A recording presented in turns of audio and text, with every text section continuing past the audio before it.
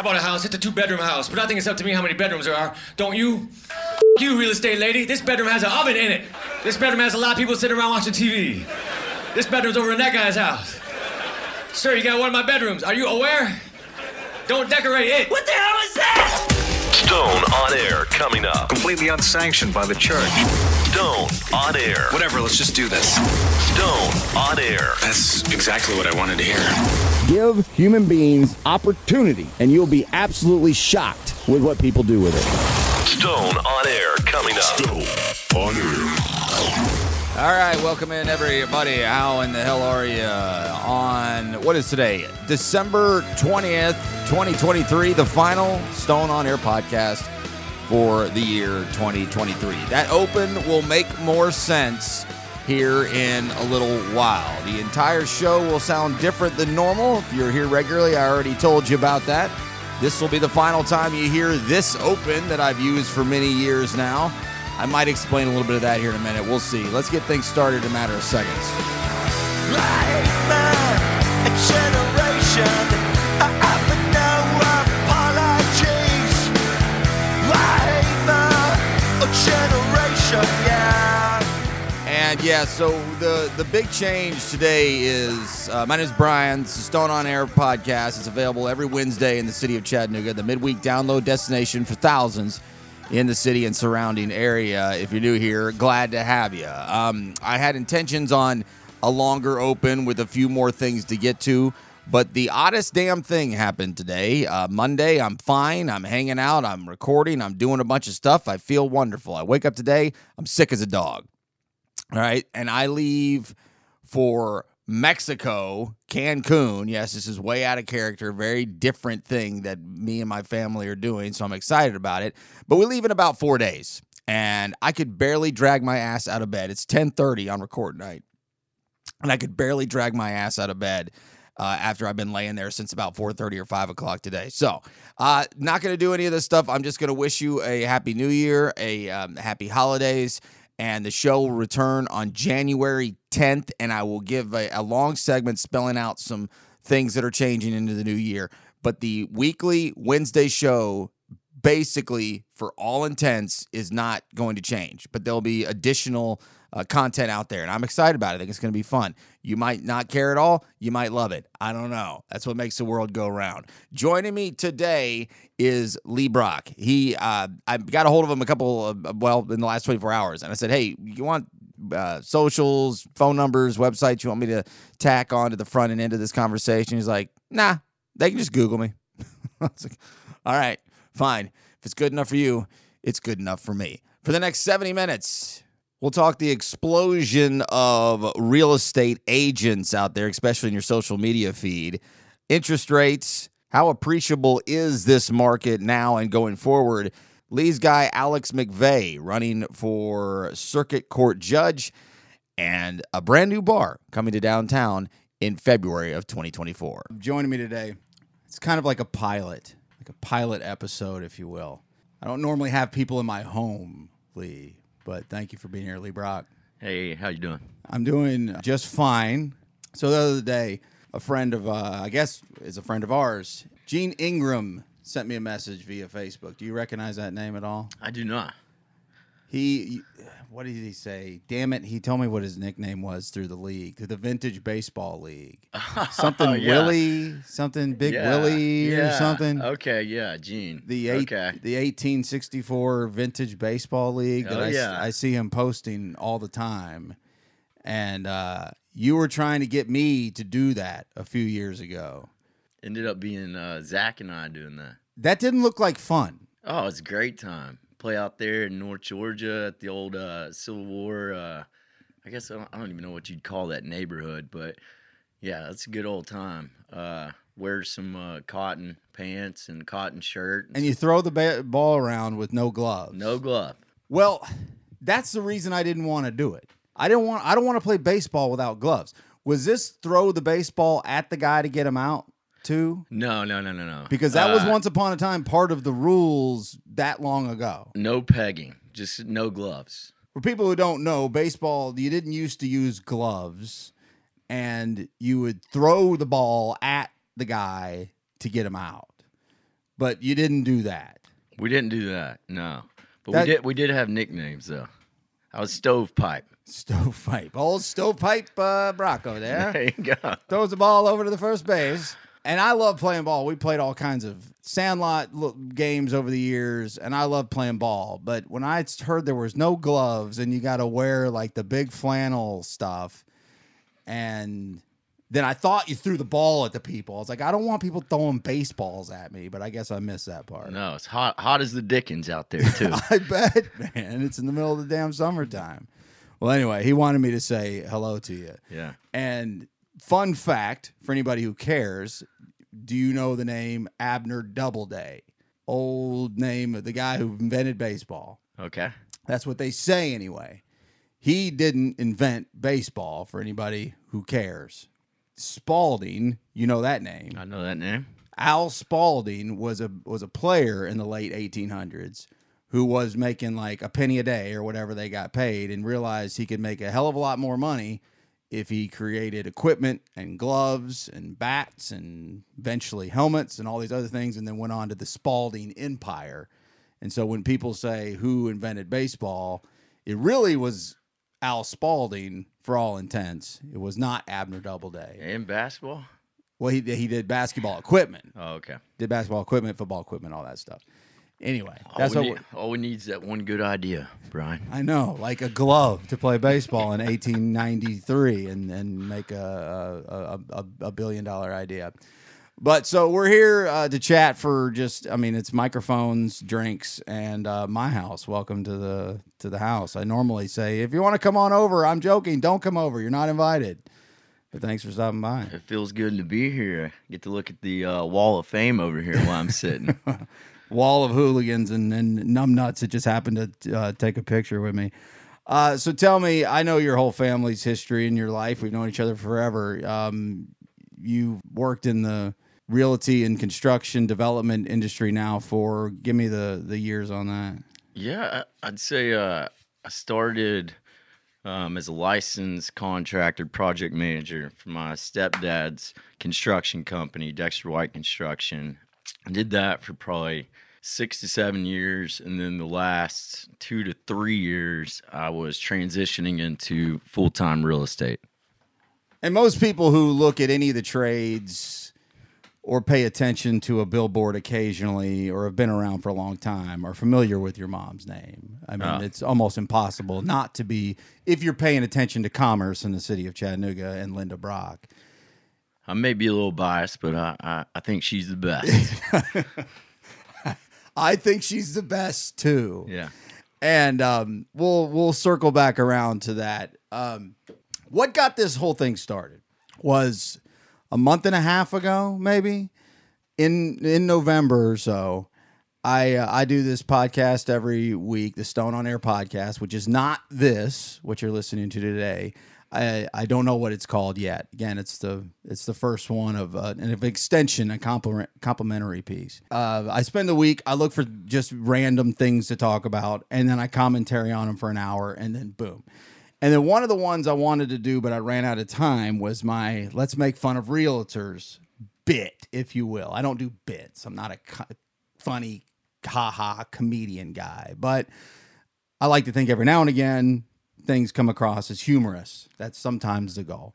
And these damn realtors, man, and the new age of, well, let's go back 2 years, 0% financing or damn near close to it. Like what should be possibly an outlawed low level of borrowing money, as we're all kind of seeing the effects of that. And all of a sudden, the new realtor family that I have in my life, they're all over the place. Oh my God, I didn't know I knew so many real estate agents. Isn't this amazing? And Facebook is their place to tell you all about it. The reality of it is it's not too difficult to get a real estate license. No, it's not. It's not too difficult to get a beer license and sell beer in a bar either. Yep. Doesn't mean you should do it. No. And so my jumping off point for the bit, for this segment, that I was going to do the next week, which you actually said, hold on, I want to do this with you. And that was about a month ago. So I was, and I even had one guy get a hold of me and say, man, what? I was waiting on your realty bit, man. What happened? Why didn't you do it? It's like, well, I kind of sold out. I'd put a pin in it. This is kind of a 1A and 1B of the annoyance of this situation is, first of all, Facebook, social media is annoying, but it's a very powerful and a very good tool for communications, for business. I think we all agree with that. And it's just part of our lives now. This is just the way we live. And that's fine. I'm totally cool with that. But there's the copy and paste movement. People who just, whatever it is, the Holy Spirit and Jesus and the presence and the children, or whatever the big thing they want to get across is, whatever it is, good, bad, terrible, horrible, wonderful, the copy and paste stuff. Copy and paste if you agree. I want to hit the wall every time I see this. It's just creativeless. It's uninspiring. It's uniqueless.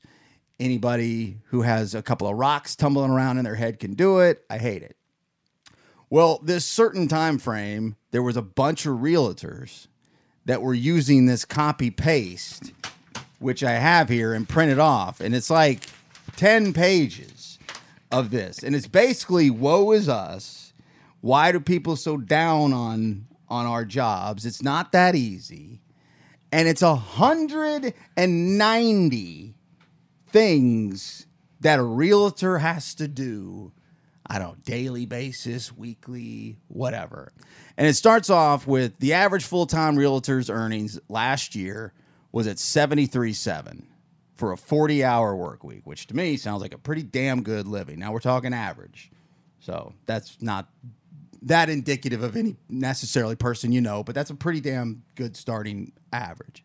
As a realtor, we do not get paid an hourly wage or a salary, and only get paid if we sell a home and it closes. And then it goes on and on, talk that kind of like, this is really difficult. Give us a break for how hard this is. But we love what we do, and we do such great things for so many people, right? That's where I was just like, gag me. All right, so here's just some of the list of the 180 things that are so difficult about their daily jobs. And first of all, let me just, before I do that, would you consider in many cases being a realtor, selling real estate as an entrepreneurial type of venture? Yeah, I definitely would. Well, I would say very much so. Yeah. Because you kind of get to work at your own pace, in your own environment, right? I guess. Yeah, and you have to generate your own business, which is probably why you see so much of those copy and paste movements. Well, they're not generating any business, probably, and regardless of the reason. But so the reason I asked that is because it starts off with we don't work 40 hours a week. We don't. Listen, it's the Mark Cuban quote that I always love. That I don't have entrepreneurial spirit. I just really don't, and that's okay. Nothing wrong with that. The entrepreneur that would work 80 hours a week so they don't have to work 40. Like, that's part of this whole process. If you're going to get into something that has an entrepreneurial aspect to it, how many hours you worked, I'm not exactly concerned with that, right? Like, I don't really care how much you worked. That whole, how much you make an hour? I don't know. How many hours did you work? I don't know. All of them. Mm-hmm. How many hours were there? I worked them all. That's kind of where I come from, because I'm constantly feel like I'm working all the time. And I think anybody who's got a family, who has a regular job, you're always working. Time is money. Money is time. All those kinds of things. So this story's falling on deaf ears. Well, we work a lot of hours. Well, we all work a lot of hours. Well, I think probably one of the biggest challenges for realtors are you're working when other people aren't working. And so you're working a lot of hours, evenings, weekends, and you're effectively always on call, because at one of the things it says here, any moment's notice, you might 10 o'clock at night, 11:30 at night, whatever, you might get a text. saying, oh my gosh, what do I do about this? And someone's having a panic attack, and you got to kind of alleviate that. So a potential buyer you're talking buyer, about. some Or part, seller if you're a some seller. part of the transaction that they're worried about. Well, it starts off with, and I'm not trying to discount the worries of your job. We all jobs have concerns, and so I'm not trying to discount that. Or maybe I am. I don't know. But it says, so it starts off here, just here's some things. EO business insurance, advertising fees, website fees, yard signs, photographers, videographers, showing partners.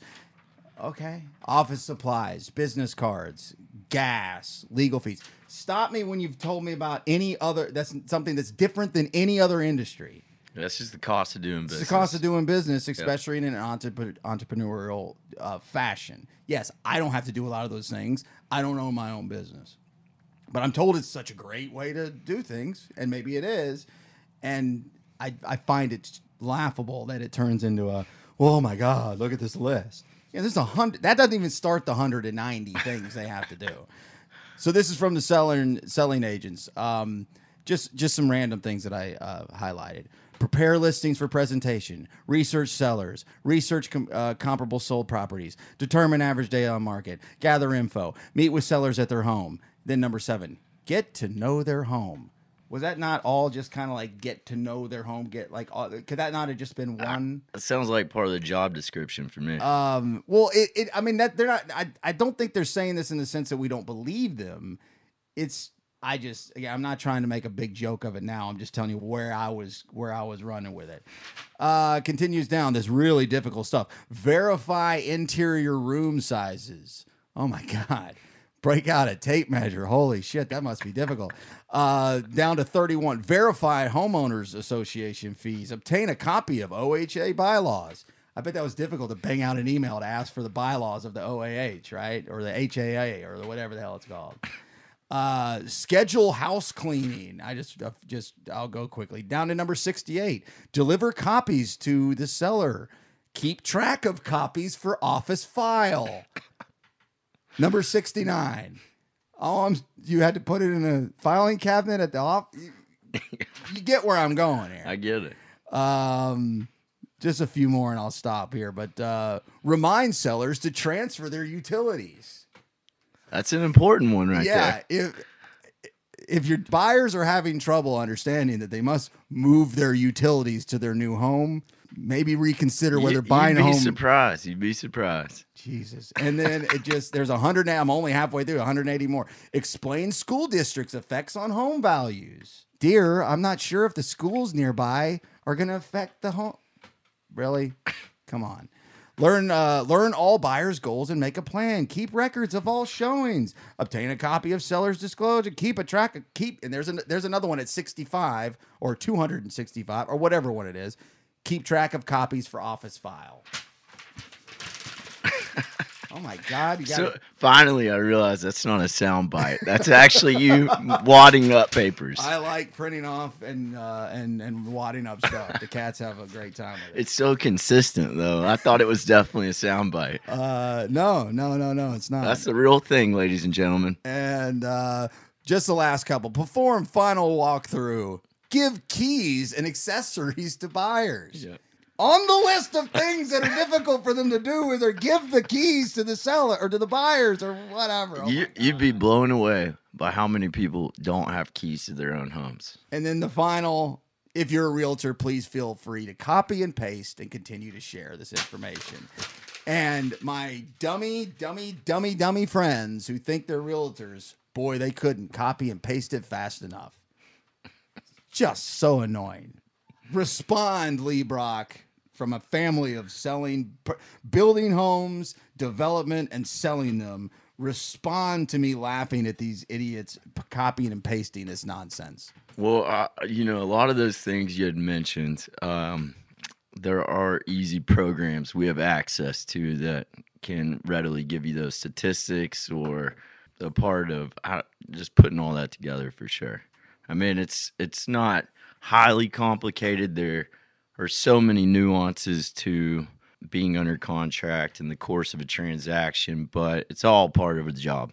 Am I being too much of an asshole about it in the sense of like when I only have one skill in life, and that was the broadcast industry. I mean, I can do other things adequately, but I only have one skill, and that I've worked on my whole life. And when I see people do it poorly, it irritates the hell out of me. When I see people who do it half-assed, or if I feel like they're wasting valuable opportunities, I take it personally.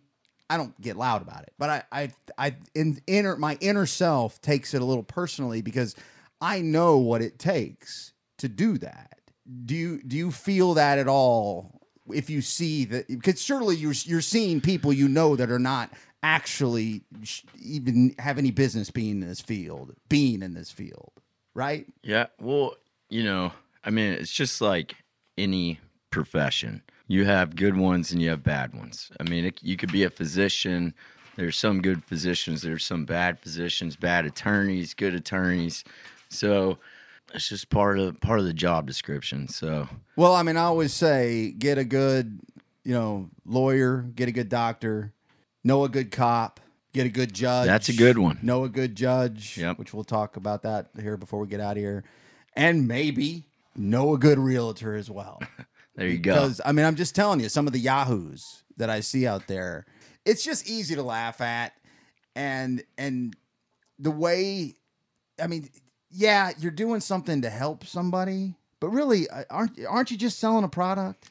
I mean, aren't you just selling a product that's a little bit bigger than an average purchase? Well, I think to that, I would fundamentally disagree. Because when it comes to the transaction of a home purchase, you have so many emotions tied to it. So, I do a little bit of commercial real estate as well, and not near the hand-holding or the emotions tied to those transactions. Well, because those are more business transactions. Yeah. They're soulless in the sense that they're not soulless to the project, but they're soulless to like your emotion to just making a business transaction, as opposed to buying a home, like make a house a home, right? They work within the confines of a normal working week too. 8 to 5. Or you're not going to get calls in the evenings. You're not going to generally show commercial property on the weekends. So, yeah, it has a whole different emotion to it, or lack thereof. Just for the fun of it, Lee typed this up for me.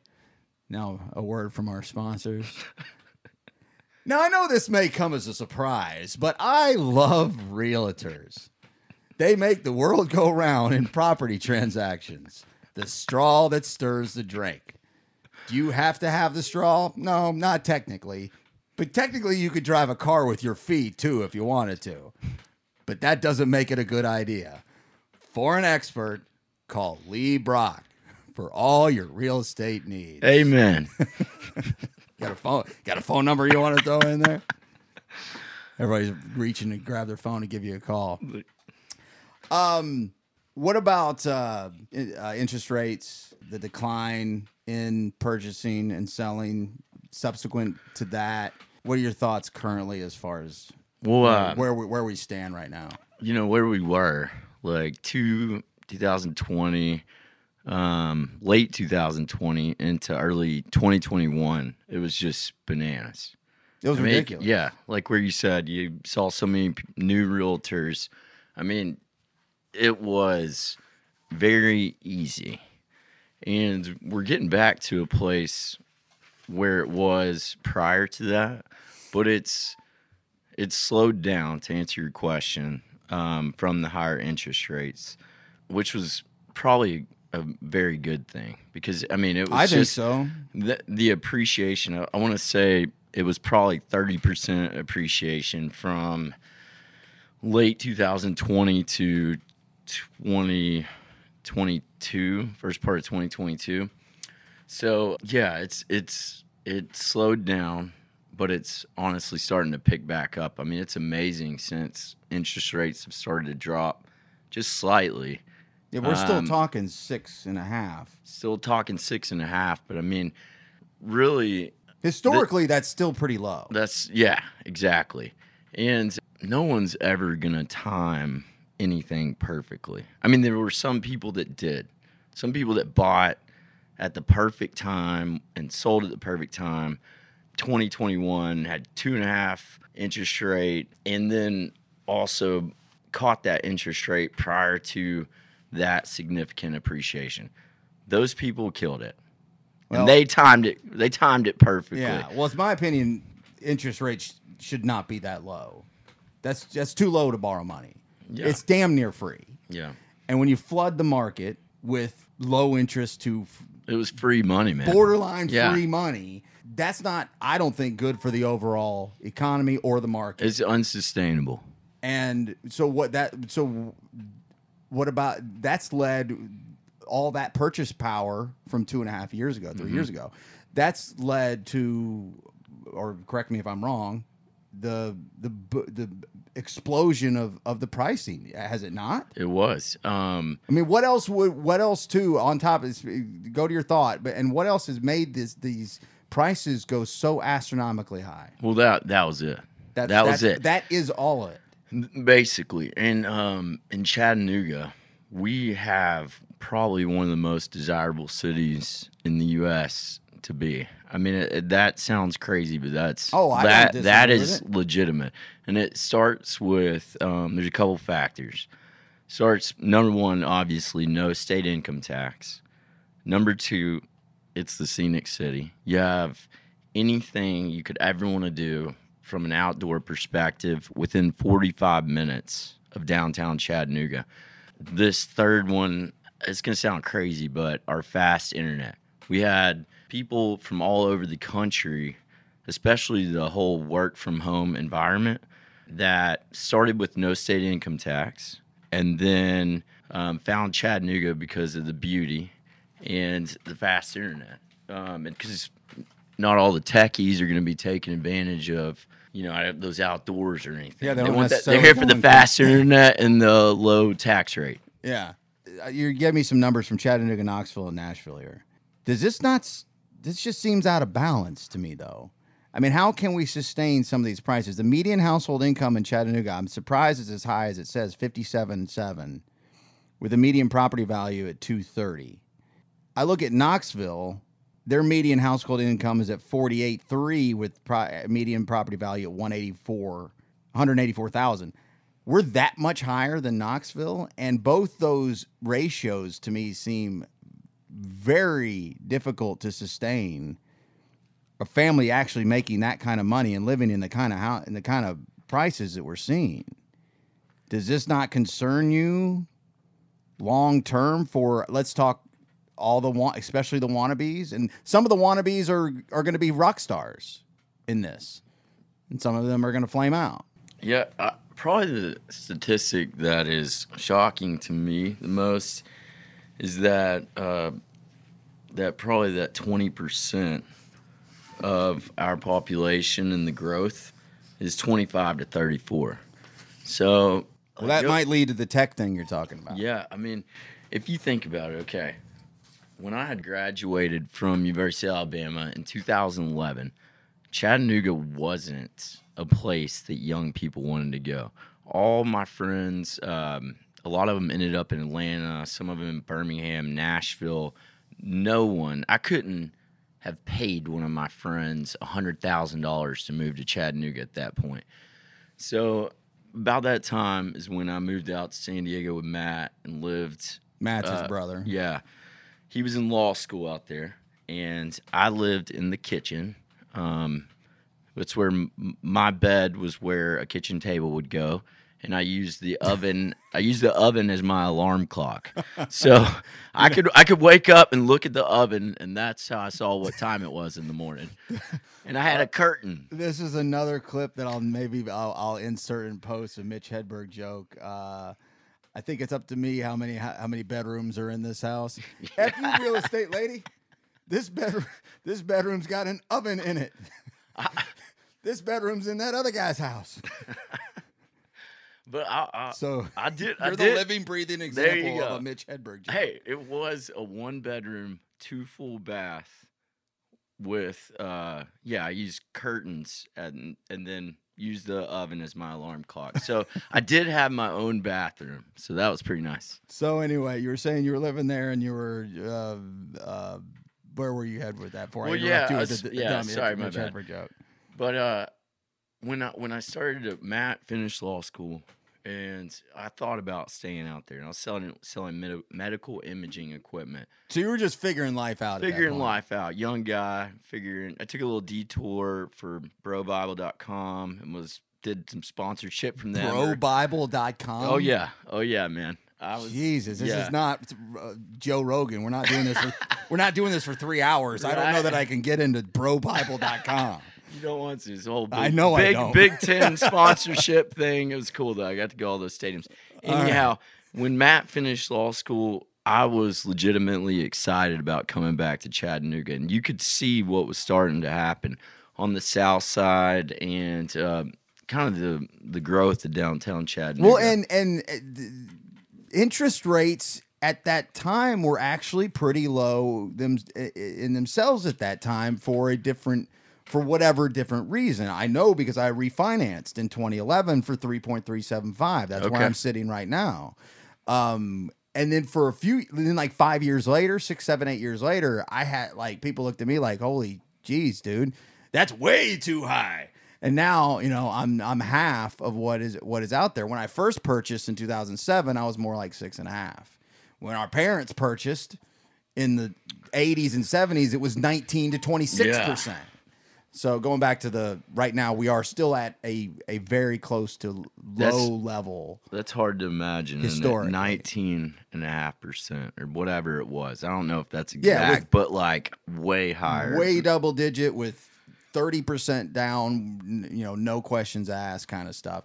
Anyway, I jumped off where you're talking. So you get back to town, you start looking around, and you realize, well, first of all, your mom's been doing this forever, so that's that the template is there. Yeah, you do some work in construction and all that, and you go with Dexter White and all that, and then you. Yeah, and that I gained invaluable experience with like kind of the luxury home market, but also kind of establishing myself as having that background knowledge has helped me tremendously in my career as well. Knowing how to build a home and what it takes and costs associated with it. But there's a couple things that kind of were the catalysts for the growth of Chattanooga. I'd say obviously the first one was the aquarium, Jack's Fishbowl, right? Sure. Yeah. And then beyond that, you had kind of the revitalization of the North Shore, which, I guess, 10 years ago, that used to be a pretty happening area with you had Divorce Shore over there. And North Shore Grill. Yeah, and I forget the name of that place, those pool tables up there, Hill City. Oh, yeah. Yeah. And Mud Pie was still going. Yeah. And then after that, you had the West and the West Village. That kind of took off. And, that changed that was a pretty rough little area over there up until that happened. And then, of course, you had the explosion of the South Side, which when I had moved back, Matt and my brother had spent a night riding bikes around the South Side. It might have been just as, I don't know, you had Flying Squirrel and maybe Aaliyah at that time, but Track 29 was open behind the choo-choo. You didn't really have much, and what it's become over there is just such a energizing area, even for young people. I mean, and granted, probably a lot of this growth of this 20% are the amount of entry-level jobs, whether it be logistics, which you and I both know a lot of people in the logistics industry. I talk about that a lot on the show. Yeah. It's massive. That was going to be kind of a question I had, and that's part of the answer, which is the only part of the answer I knew. Where are all the people making the money to afford this kind of living? And we just answered part of it. Yeah. You have insurance industry, Unum, Blue Cross, a lot of entry-level jobs. I think that's what's prompting a lot of this younger person growth. Well, and people possibly wanting to get further away from Atlanta and now even Nashville. I know the music community has had a lot of people come from Nashville because they're tired of I mean, they're experiencing the same thing. We're all experiencing the same stuff in cities that matter. Yeah. In this country. I am constantly touring people from Nashville, Atlanta. I currently have 2 people from Atlanta that are looking to make Chattanooga home. And this is often something I will say to people is, you know, Chattanooga has everything a bigger city has without a lot of the negative things. And I would say the 2 things that we lack that a bigger city doesn't have are high-end shopping and a pro sports team. And other than that, we've got a lot of good stuff happening here. Yeah, and we're not far from those things if you want them. Mm-hmm. Which has always been the case. You know, it's not that some of these things are not new. I guess they're just being discovered in a lot of ways. Yeah, we're not a secret anymore. Which sucks, because I like this being a little bit of a secret. Yeah, but I was touring a couple out of Virginia last week, and I would say that growth hasn't been so rapid that we've lost our identity. Yeah, I would agree with that.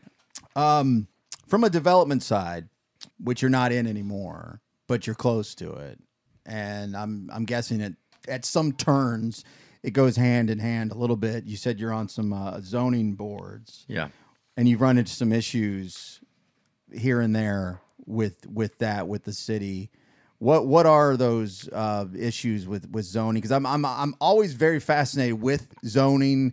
What is and isn't allowed? What isn't? I guess that's just the most simplistic way I can put it. How much you can be handcuffed by codes, by the laws, for lack of a better way of putting it. What have you seen there, and from being on that board? Well, so I'm on 2 city boards. I'm on the Board of Construction Appeals and also the Board of Zoning Appeals. Board of Construction Appeals mainly deals with actually like fire safety and variances granted with the fire code in commercial properties, which is old Budrow hanging out on my left shoulder there. Throw the cat off. And Board of Zoning Appeals is mainly just helps with the constituents. It can be as simple as adding a covered porch on the back of your house, or it could be, a big development trying to maximize the number of units with parking spaces, with landscaping codes, and it can get kind of complicated. But no, I hadn't run into too many problems, just observed, with the amount of development happening in downtown Chattanooga. I'd say our land development office is challenged with the backlog of development due to probably understaffing, and that's hindering who and how. That's hindering efficiency in just overall development. Overall development. Yeah. So it's slowing things down. Yeah, slowing things down. Also too, I don't know the complexities of staffing the land development office, but I've noticed a couple people retiring, leaving for other jobs. So, there's been, with this great explosion in development, there's been turnover in the land development office, which also has caused, I guess, maybe lack of experience with new hires and people moving into different positions. So not necessarily frustrations, just an observation, I'd say. So are you part of, being a part of this board? Do people come to you as part of it? Are you like an arbiter, like this, of making decisions on votes on things? Yes. About so the way the framework of this question would come from, does parking fall into this? How many parking spaces a new development must have? And because that's been the biggest thing recently here is pedestrian parking, transit, public transit, all these different things. And there's so many people who are in the public transit, bike, walk, crawl to work, take a scooter, ride a goddamn skateboard, whatever, who are like, well, too much parking. We waste too much time with parking. And I'm like, no, I don't think there's enough parking. Yeah. Are those the kind, do you deal with things like that? Yeah, it's all encompassing. Traffic is, they sit on the board. I mean, it goes into, I mean, you're supposed to have so many bushes, or, there's all different parts. And Miss Levitt, she's awesome.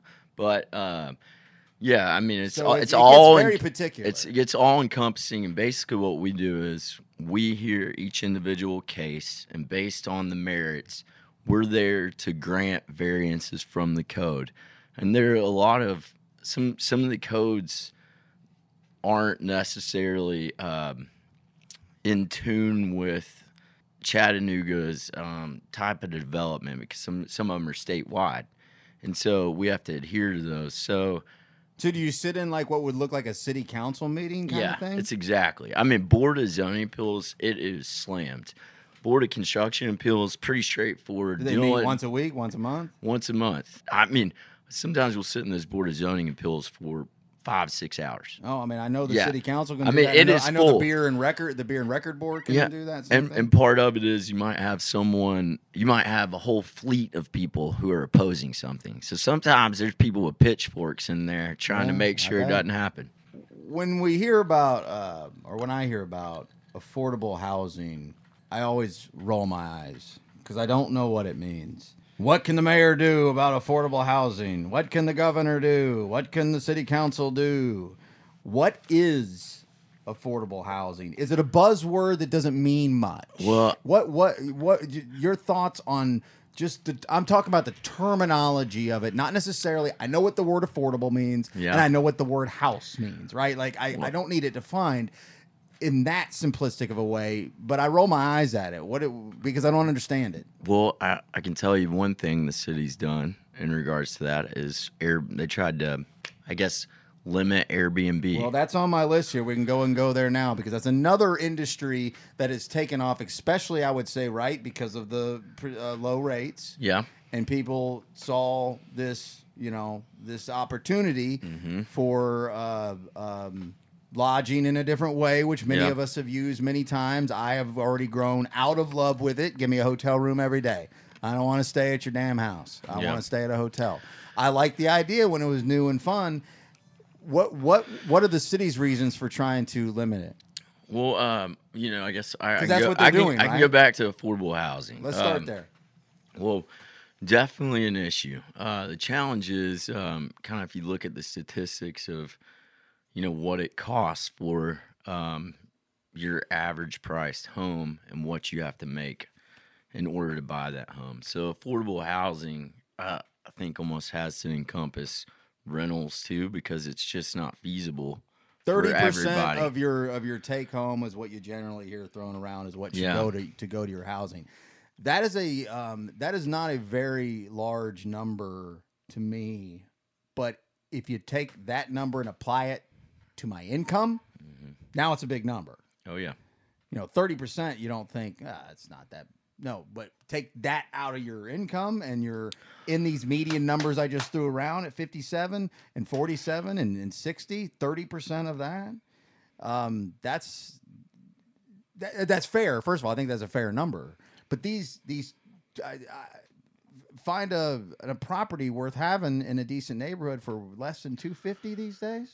Yeah, it's just a super complex issue. And what can be done? And if you know the answer to it, then you're going to be the next Bill Gates. So. I don't. But what does, in your just throwaway opinion, or very ironclad, hear me roar opinion, can administration of a city, can a mayor Tim Kelly, or of a county, Weston Wamp, or any elected official, what can they do to help the affordable housing crisis, as it's often put?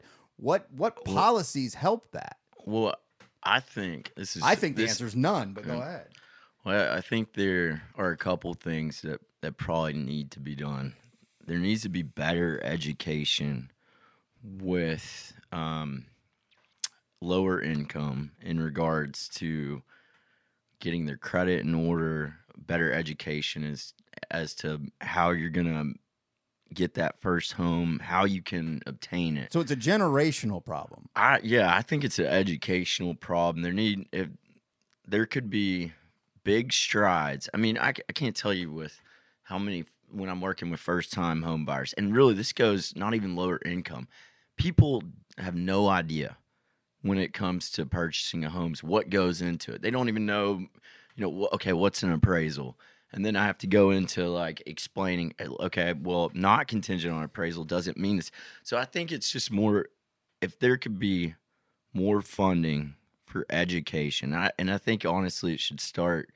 Well, that's what Weston younger. Watt, the county mayor, is wanting to do, and I He's give wanting to him do it? credit for that. Okay, I was unaware of that. That would Give him be a lot of credit for that. I mean, kids, I feel like if they could start programs in high school, once you're starting, because a lot of people aren't going to go to college. So maybe readying them for the real world once they graduate, more things that they can actually use. Well, the world needs ditch diggers too thing is always going to be, something to throw around flippantly that is totally somewhat reality to the life we live Ditch in. diggers buy homes, so why they could buy homes. But I guess my point being is that making a high above these median numbers is not as simple as just getting more education. It needs to be the right education. It needs to be, that's a fundamental, discussion that we probably don't overall have the time to get into. But when I, to go back on when I was, trying to make a joke earlier and was going to do it more so on the show before about, making fun of these, what seems simplistic to me. Like you just said it. One of them was like, to help them with the appraisal process. I'm like, who doesn't know what an appraisal is? No. Well, but let me, before you go, when I first bought the home you're sitting in right now, which I am lucky as anybody's been lucky in their life that I'd still own this and wasn't foreclosed on because of terrible financial decisions I made in my mid-20s. I was 27 years old. You think 27 years old seemed pretty old, right? I didn't know a damn thing. I didn't know anything. That was lack of education. That wasn't lack of my brain didn't work. Mm-hmm. And I think that's where when I said, I believe based on what you were saying with education, yeah, it's great. You can sit down and say, all right, listen, son, here's what you do. It's a little more complicated than that. Generationally, this is stuff that needs to be taught when you're 17, when you're 16, when you're 21, not that you'll listen when you're 21, but I mean, I was having very similar questions that I've just made fun of on that list when I was 27. Mm-hmm. I'm not proud to say that, but that's the truth. So I don't doubt at all that you run into it. And that's where I shouldn't make fun of everybody, but file your papers in the cabinet. I am going to make fun of you. That. Hey, and we deserve that. But maybe about the same time you start saving for a car, maybe it's, if we could have some type of programs that are like, okay, well, could be how you could buy a home, and this is likely what you'll need. If you could kind of teach those things about that same time so people can start planning for it. So it's not like you get to 27 and you're like, oh my God, okay, what do I do? What's this? I don't understand. Who do I call? Well, they were giving loans to anybody in 2007. That's true, but they were giving maybe too many loans. You're damn right, too many loans. I was part of that crisis in 2008. Luckily, again, because of luck and a little bit of hard work, but more luck, I survived that wave of really detrimental time in real estate, American history. And we came out of it big time. And I'm wondering, do you feel that there's a chance that we're bubbling too hard and we could run into, not the same, that was a subprime thing. That was a little different than we're looking at today. That wasn't necessarily that the prices were too high. That was, we were giving loans to people who couldn't pay them back. And we're still doing that, but there's been restrictions on that. Do you see the housing prices becoming some kind of bubble that negatively impacts not just the industry, but the affordable housing crisis itself and the people who are trying just to have a place to freaking live? Well, I think there's two parts to that. I think first part would be no. I think I think what's the steps that have been taken by the government have really helped the ridiculous appreciation that was happening. And then you mean somewhat recently with interest rates it's cooling of the stalled it. It's all stalled it basically perfectly in my mind, and it's kind of bringing it back to actually a sustainable level. And I think it's actually, it was maybe a time where in early 2023 where it was maybe still you have realtors that are pricing homes with that ridiculous appreciation. And then you'd hear people, oh, home prices are falling. Well, not necessarily. I believe they were stalling. I'd say it was a stall. And just kind of keep an even kill a little bit and just cruising almost a little bit. Does that not sound okay? I mean, do we always have to be appreciated? I mean, is the industry not looked at from insiders, from people who are in it, from development to realty to city officials? If it's not constantly appreciating, is that a bad thing? Why doesn't it stall out and be like, hey, this is how much housing costs right now, and it's not going to go up, and that's okay? Well, yeah, it's okay. You hope that when you invest in your home, we always say, don't buy a home to make money. Don't look at it as this is your next lottery ticket. Although, well, that was a thing people did in the 80s. Yeah, and for 90s. sure. I view purchasing real estate as an appreciable asset, and I like to look at it that way. But I think if you're buying your home, you shouldn't necessarily feel that way. You should just be buying where you feel comfortable and hope you get your money back, which may, not be what everyone wants to hear, but I believe in it, and I believe that it's going to continue to appreciate. Now, to go back from the second point of that, I would say that the city we live in is a very, very appreciable city. It is very, very desirable. And, kind of that printout I had given you, Southern Living had recently chosen Chattanooga as the best city in the South to retire. Outside Magazine's named us top city in the U.S. twice. And then I meant to touch on this a little bit earlier, but I think those Ironman competitions, they have brought us a lot of exposure from all over the country, and all these people who are just in whatever place in life all over the country. I'm going to do this Ironman. Then they get here and they're like, oh my God, this city is awesome. This is incredible. This is beautiful. What do you mean? We can buy $1 million house. We're in the middle of downtown. Yeah. Like, we have a view. It's like, place is rock and roll. Well, and I've heard that from a lot of different people, really my whole life. I mean, the secret's been getting out slowly, and it's getting out quicker now because of trades and because of social and because of just the fast, moving everything. And yeah, I mean, I jokingly was like, can we, shut up, start whispering. I don't want them to hear. I mean, I mean that, and I don't mean that. I'm very, I'm good. Like I'm solidified. I'm established. I've got what I need. Things work for me. The dollars and cents work. And that's great. That's great for me. And I know a lot of people that's also true for them. But I also know a lot of people who are struggling terribly and just covering rent. And these are people that blend in. We'll all be in the same spot. We'll all be doing the same thing, and we all might even kind of look alike.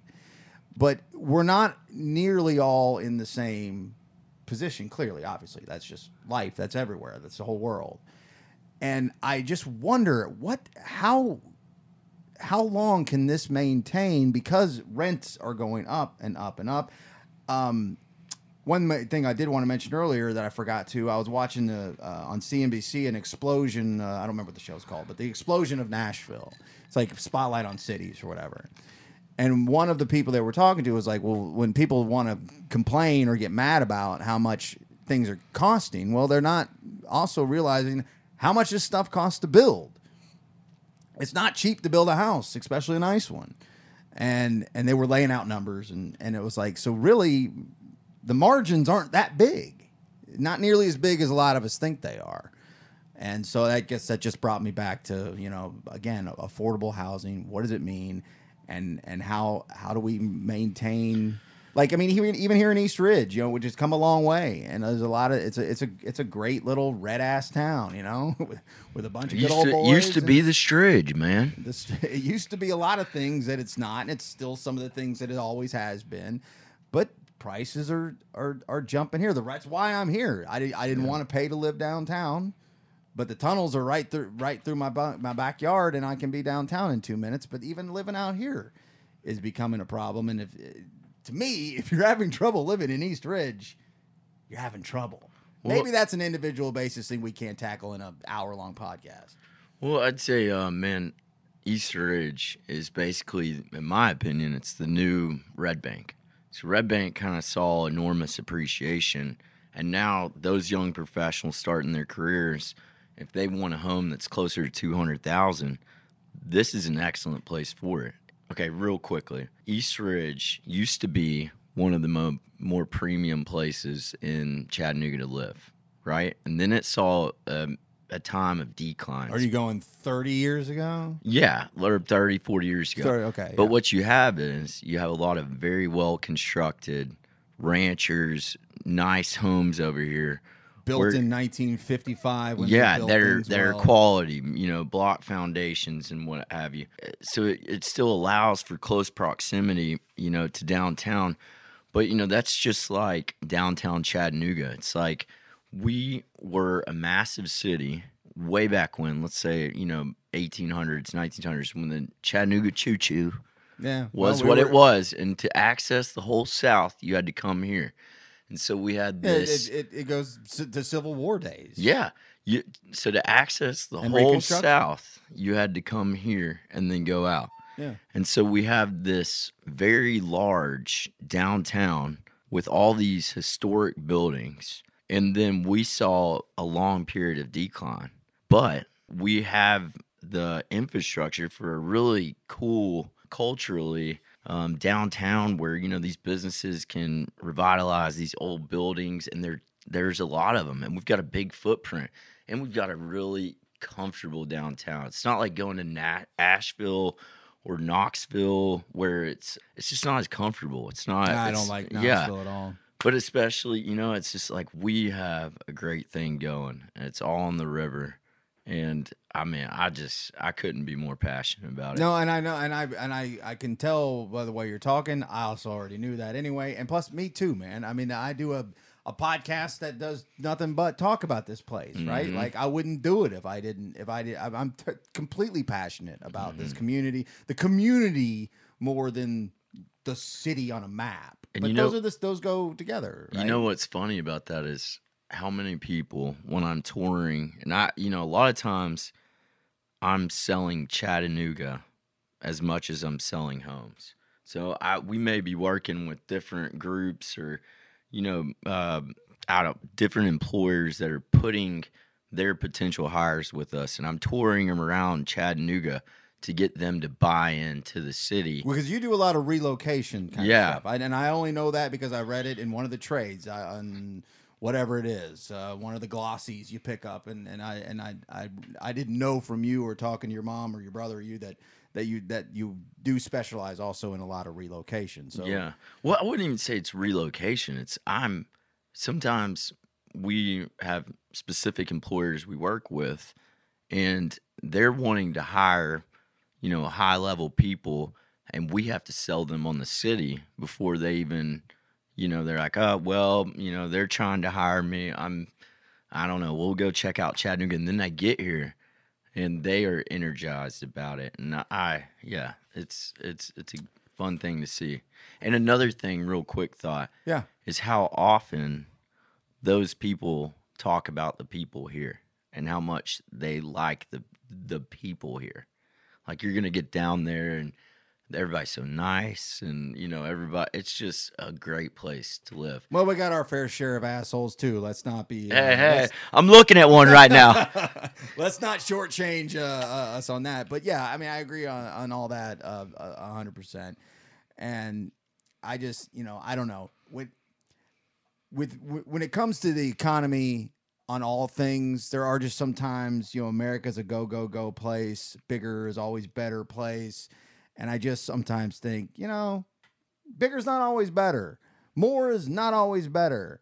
But right now it feels like it is in Chattanooga, and it is. I mean, these houses are selling, so clearly any questions I have are answered by look at the market. I mean, VW continues to expand. Big expansions this year, pay increases. I wonder what EPB's just got the new extension of the gig, So what? Quantum networking. Whatever. I was trying to explain that on a tour. I was like, actually, I don't know what the hell it means. I mean, whatever. I still have whatever came out in 2011, and it blows my head off. So, yeah, I can't. Don't even get me into tech talk because I can't do it. But I know that it's huge, and clearly it's working. So, let's shift real quick to McVeigh. What's his name? McVeigh. Alex McVeigh. The man. He's running for. He's in circuit court now, running for General Sessions. Is that right? Or is he in General Sessions and you run for circuit? Yes, inverse. Got it backwards. You're firmly behind Mr. McVeigh. Yeah. Tell me why. And you're not the only one. I know a lot of people who are. Well, so I'll just get a little background on Alex. He was young guy. So there was a judge that got sick and never returned. And so Alex had to fill those shoes temporarily. Well, once that judge wasn't coming back, he got the job permanently. He was appointed by Governor Haslam. So currently he's Sessions Court judge and has the experience, but I think beyond that, the temperament and the person he is perfect for the role because, I went to one of his events and, one of the things that struck me was he had said, you don't want a judge that may wake up on the wrong side of the bed one morning and make a ruling because I don't know, if you ever had a speeding ticket or whatever, you ever been in front of a judge where you're like, I'm not sure if they're really listening to all these facts or, they're just kind of making a determination. I got a lot of commentary on judges and attorneys. I'm going to save for myself or another day. But go ahead. Yes. But beyond that, he's just a great guy. One of the things he's done is I know his life was impacted by family, possibly with addiction issues. And he's got the recovery court, right? He started recovery court. Which is huge. And Boyd Patterson, I believe, is part of that too. Which I believe so. I think that's right. I've known Boyd for a while. And a judge in town. A lot of the people involved with that are volunteers. So that's just a service that our city's getting out of the kindness of good Chattanoogans. Another program he started is helping people transition, I guess, out of evictions and not making them homeless. And so, with the court he was in Sessions Court, he dealt with a lot of evictions. And now he started a program that helps people not be homeless. And, a guy that starts that kind of thing shows conviction for our city. And well, I just think it kind of goes to what I was just talking about with rent and people who can't afford, are struggling. I mean, some of my best friends have all the money in the world and some of my best friends have none. Yeah. And I'm somewhere in the middle, And so I get it. I understand poverty and I understand struggle. I've been there more than a couple of times. I understand extreme wealth. I understand not having to worry about anything that I'm not going to start making up numbers, but a large percentage of the country and certainly the whole world have to deal with on a daily basis. So That's huge. That's strong. That's big time. I don't know what it means exactly as far as, you know, with the evictions and helping. I don't know what that means, but any help. Yeah, it's just conviction for our city. You know, that's what I appreciate. I read the most. August of next year is that election. Is it that far away? No, I don't believe so. But it's coming this I think year it's in 24. First quarter, second quarter of 24. March. You need to get him on here. March. You need to get him on here. I talked to him for sure. I mean, I know plenty of people who are fans. You know, it's not just people I know that got, you know, I question for your brother why an attorney wants to get involved in all this. I wonder what the answers to those are, but I know people who are that close, and I know people who aren't anywhere near close to it, who are supporters, who go hang signs, who post it on their stories, on social. I see it all the time. Well, I'll tell you this. If you ask his peers, he seems to be the guy. I'm just, Do we know who's he running against? I don't even know. It's Michelle Kaufman, and you know, I don't. Kaufman. Yeah. Do I know that? And I believe she works for Grant Convalinka. And feels like I might know Michelle. Yeah, and actually her, you know, I have some acquaintance. I'm not all that familiar with her, and she seems to be, you know, a solid person. I guess Alex just has the current experience as a judge. I know him, and I appreciate the programs he started for the city. I just think that shows conviction for a judge. And another thing he had said was, you know, I guess if a judge wakes up on the wrong side of the bed, that's not the judge you deserve. You know, you deserve someone who's going to wake up the same day, come to work, and judge everyone fairly.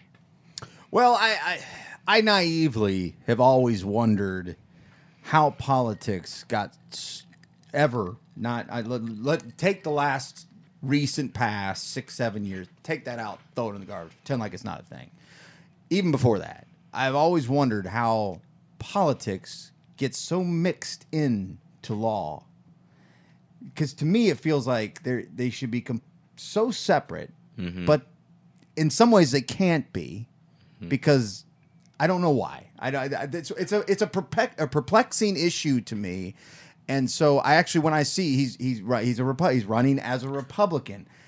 As soon as I saw that, I was like, why is a judge a partisan race to begin with? Our city mayor isn't a partisan race. Why is a judge a partisan race? You know, that's not a question for you, I don't guess. No, that's a great question, but I can tell you this, that no one's running against him on the Democratic side. So whether you're a Democrat or a Republican, these are your two options for this race. Yeah, two people and running fine. on the Republican but that was side. my greater point and greater question just why is it partisan? Like, some are, some are not. And some sheriffs run in partisan races. Some don't. Some judges do, some don't. That's just a greater why. You know, I'm not asking you the question as much as, like, it just seems like it convolutes things a little bit. Hey, we stay up late enough. We'll figure it out, man. We'll get a game plan together. I don't drink anymore, man. I can't think that deeply. Late night anyway, or at least maybe I can think better. I don't know. We'll wrap things up here shortly and definitely get to anything that that we left out, because I'm sure we left something out. But I do want to ask you about the new bar. Speaking of drinking.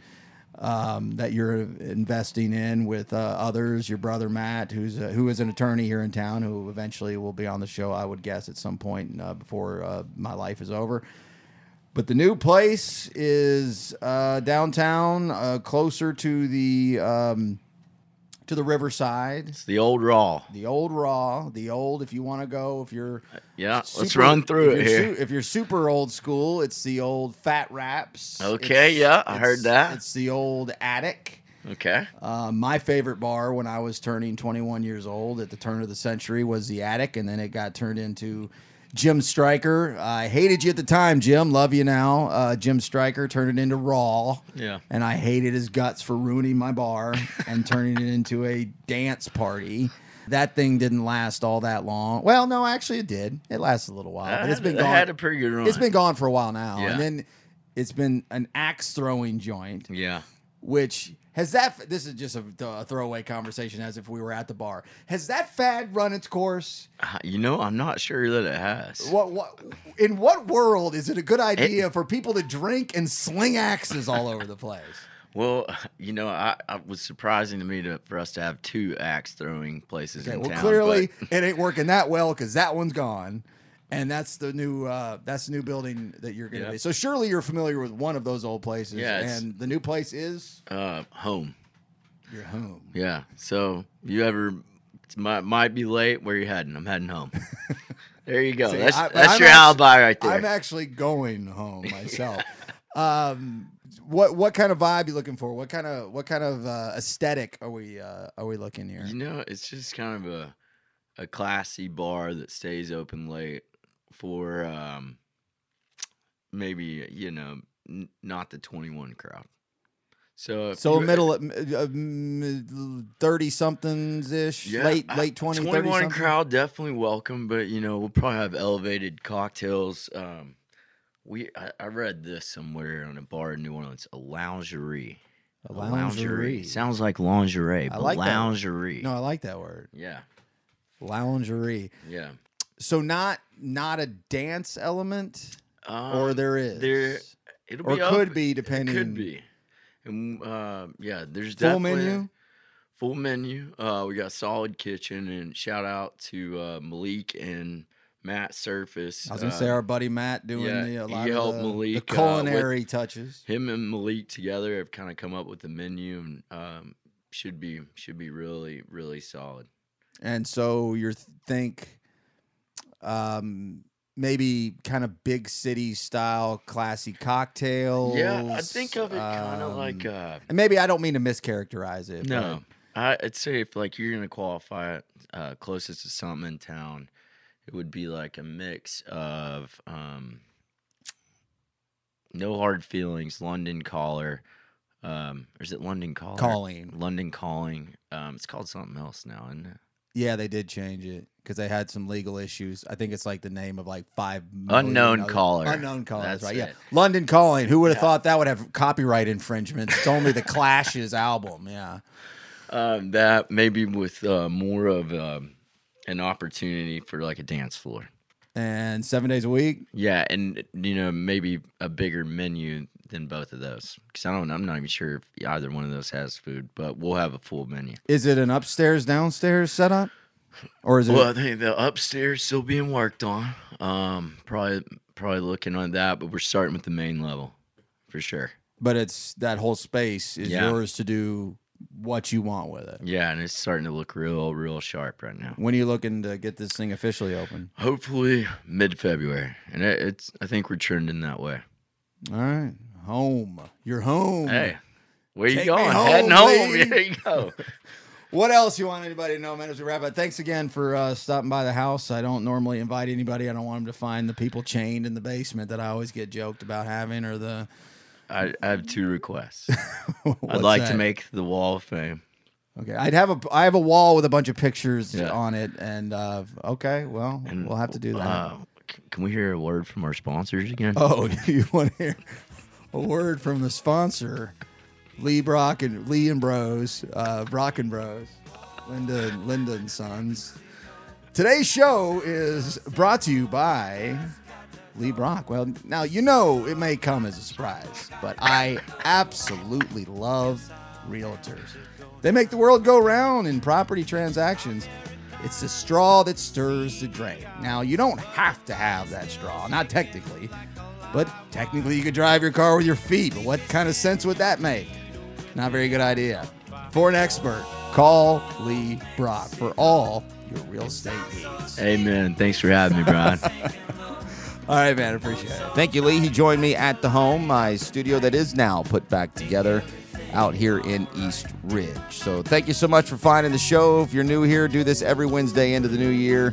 And yeah, I'm a recovering alcoholic headed off to a all-inclusive resort in Cancun.